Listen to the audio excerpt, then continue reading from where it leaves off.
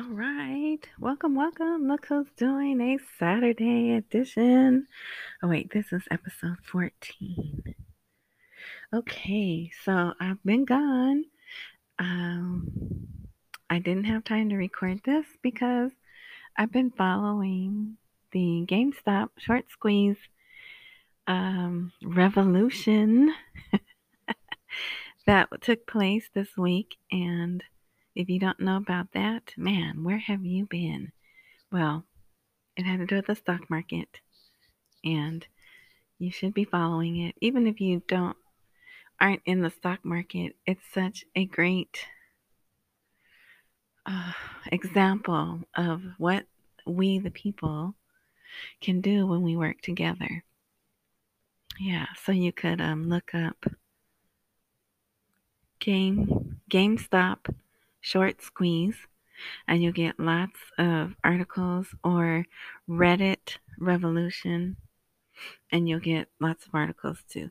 But anyway, yeah, so I made a little money, but but what is a downer now is liquidity has moved from all the other stocks and other sectors into these other ones. So even though those are up, all the other plays that I have are down. But people that I listen to, they're like, don't worry, it'll balance out on Tuesday. Because look, how can Apple had their first ever $1 billion quarter in sales. $1 billion in one quarter. And their stock went down. Because attention was diverted elsewhere, right? But yeah, so it's been interesting, and that was taking up all my time. Plus, there's not too much going on in Iraq. Actually, everything's going pretty well. Um, we're still working on the budget, so there's still lots of back and forth about should we change the rate. People voicing their opinion, they want the rate back. Merchants, a whole bunch of merchants got together, put a document together, presented it to, I think, the House of Representatives. They want the rate moved back to at least 1300. So, in case you don't know, the rate of one dinar, 1460 dinars per dollar. That's the rate that it's going to be set. No, it is. It's set at now. That will most likely be in their budget for 2021. Here we are, the end of January, and they still haven't done their budget. But we in Dinarland are hoping that the rate will be different, that it will be $3+ to one dinar, right? That's what we want to see. I don't think it's going to happen this year, but lots of other people do, so we'll see. So that's what I do. I read the articles and try to make the articles make sense to people who don't read the articles. Because there's some people out in Dinarland that just say crazy stuff. But actually, that's starting to die down. But there were people, oh, it's going to happen tomorrow. It's going to happen tomorrow. But anyway, I don't want to talk about that. Okay, so and they were just counting down during the week. Oh, okay, 80% of the budget is done, and we're gonna vote on Monday, right? They keep saying the vote will be done on Monday. Let's see what else. So today, they actually have meetings. In the articles where they're saying the Parliamentary Finance Committee met with officials from the World Bank and the Bank of International Settlements, which is BIS, and also it can be presumed that the IMF is there also, and probably some U.S. Treasury people. There's lots of people there that they are not going to tell us are there. So, we don't do politics, but we have to fill in some of the blanks. So Biden picked Anthony Blinken. Is that his name? Anthony Blinken? I know his last name's Blinken. And he worked on Iraq before. So he's back. He's the Secretary of State, right? Yeah, we'll go with that. Secretary of State. And according to the articles, either the day after or 2 days after he was confirmed, he called Iraq. And he said, Washington is ready to help you complete your economic reforms. So that's good. And yeah, see, it says in his first call, Blinken informs Iraq of the continuation of the strategic dialogue. So, oops, sorry, that's not the headline.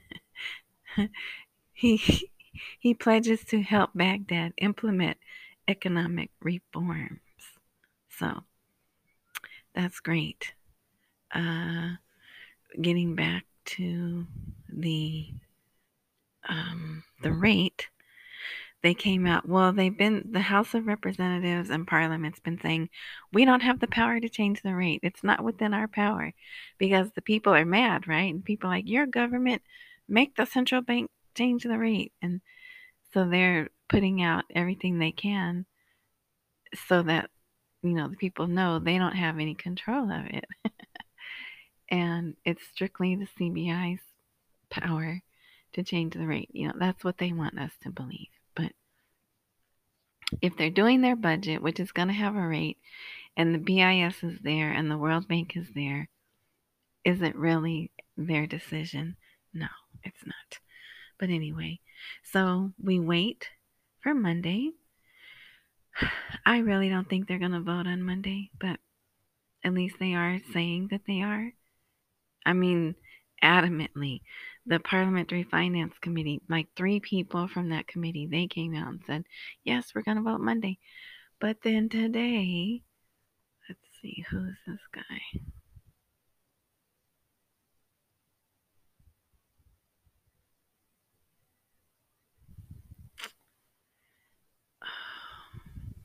I can't find it.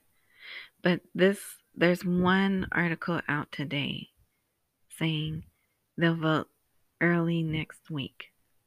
Now, Monday is early next week, right? But, I don't. We'll be lucky if it happens by Thursday.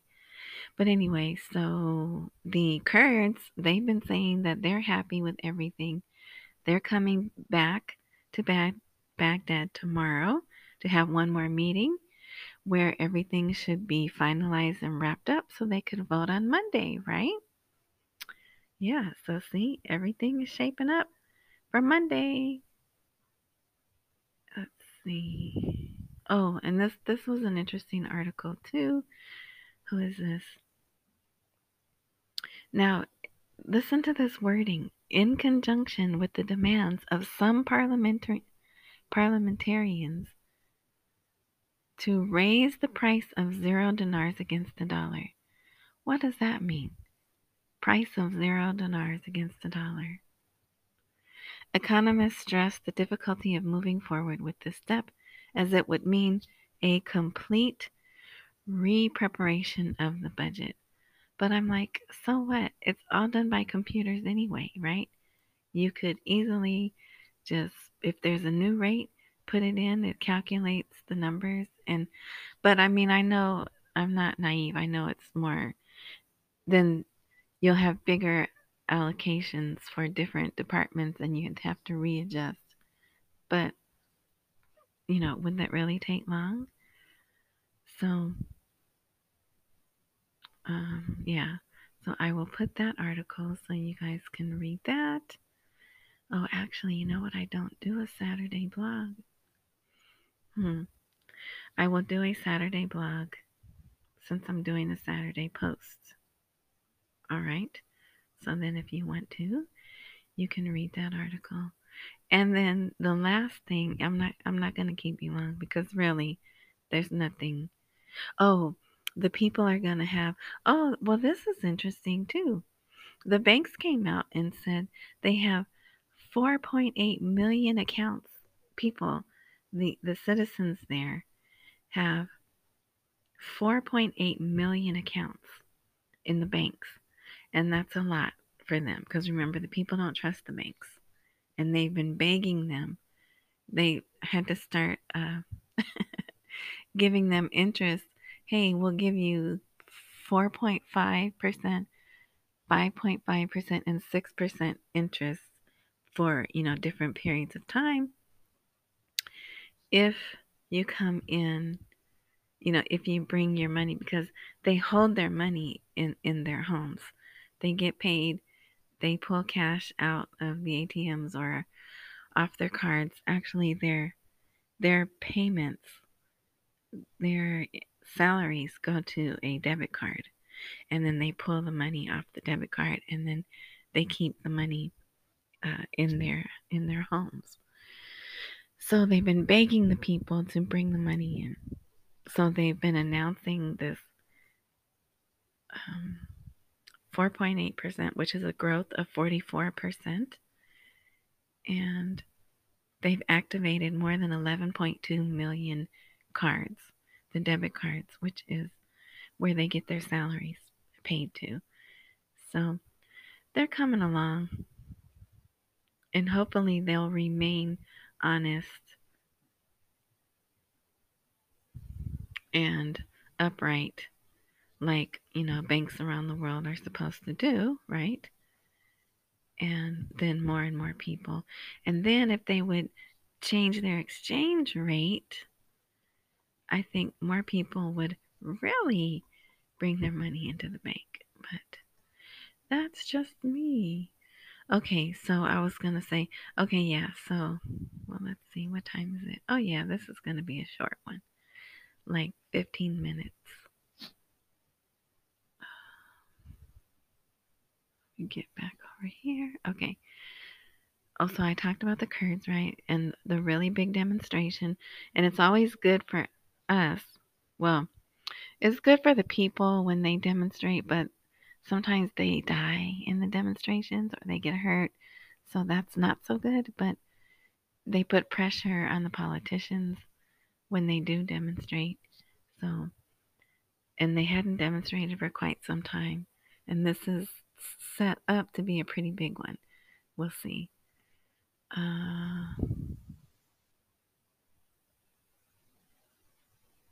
Yeah, that's pretty much everything. So,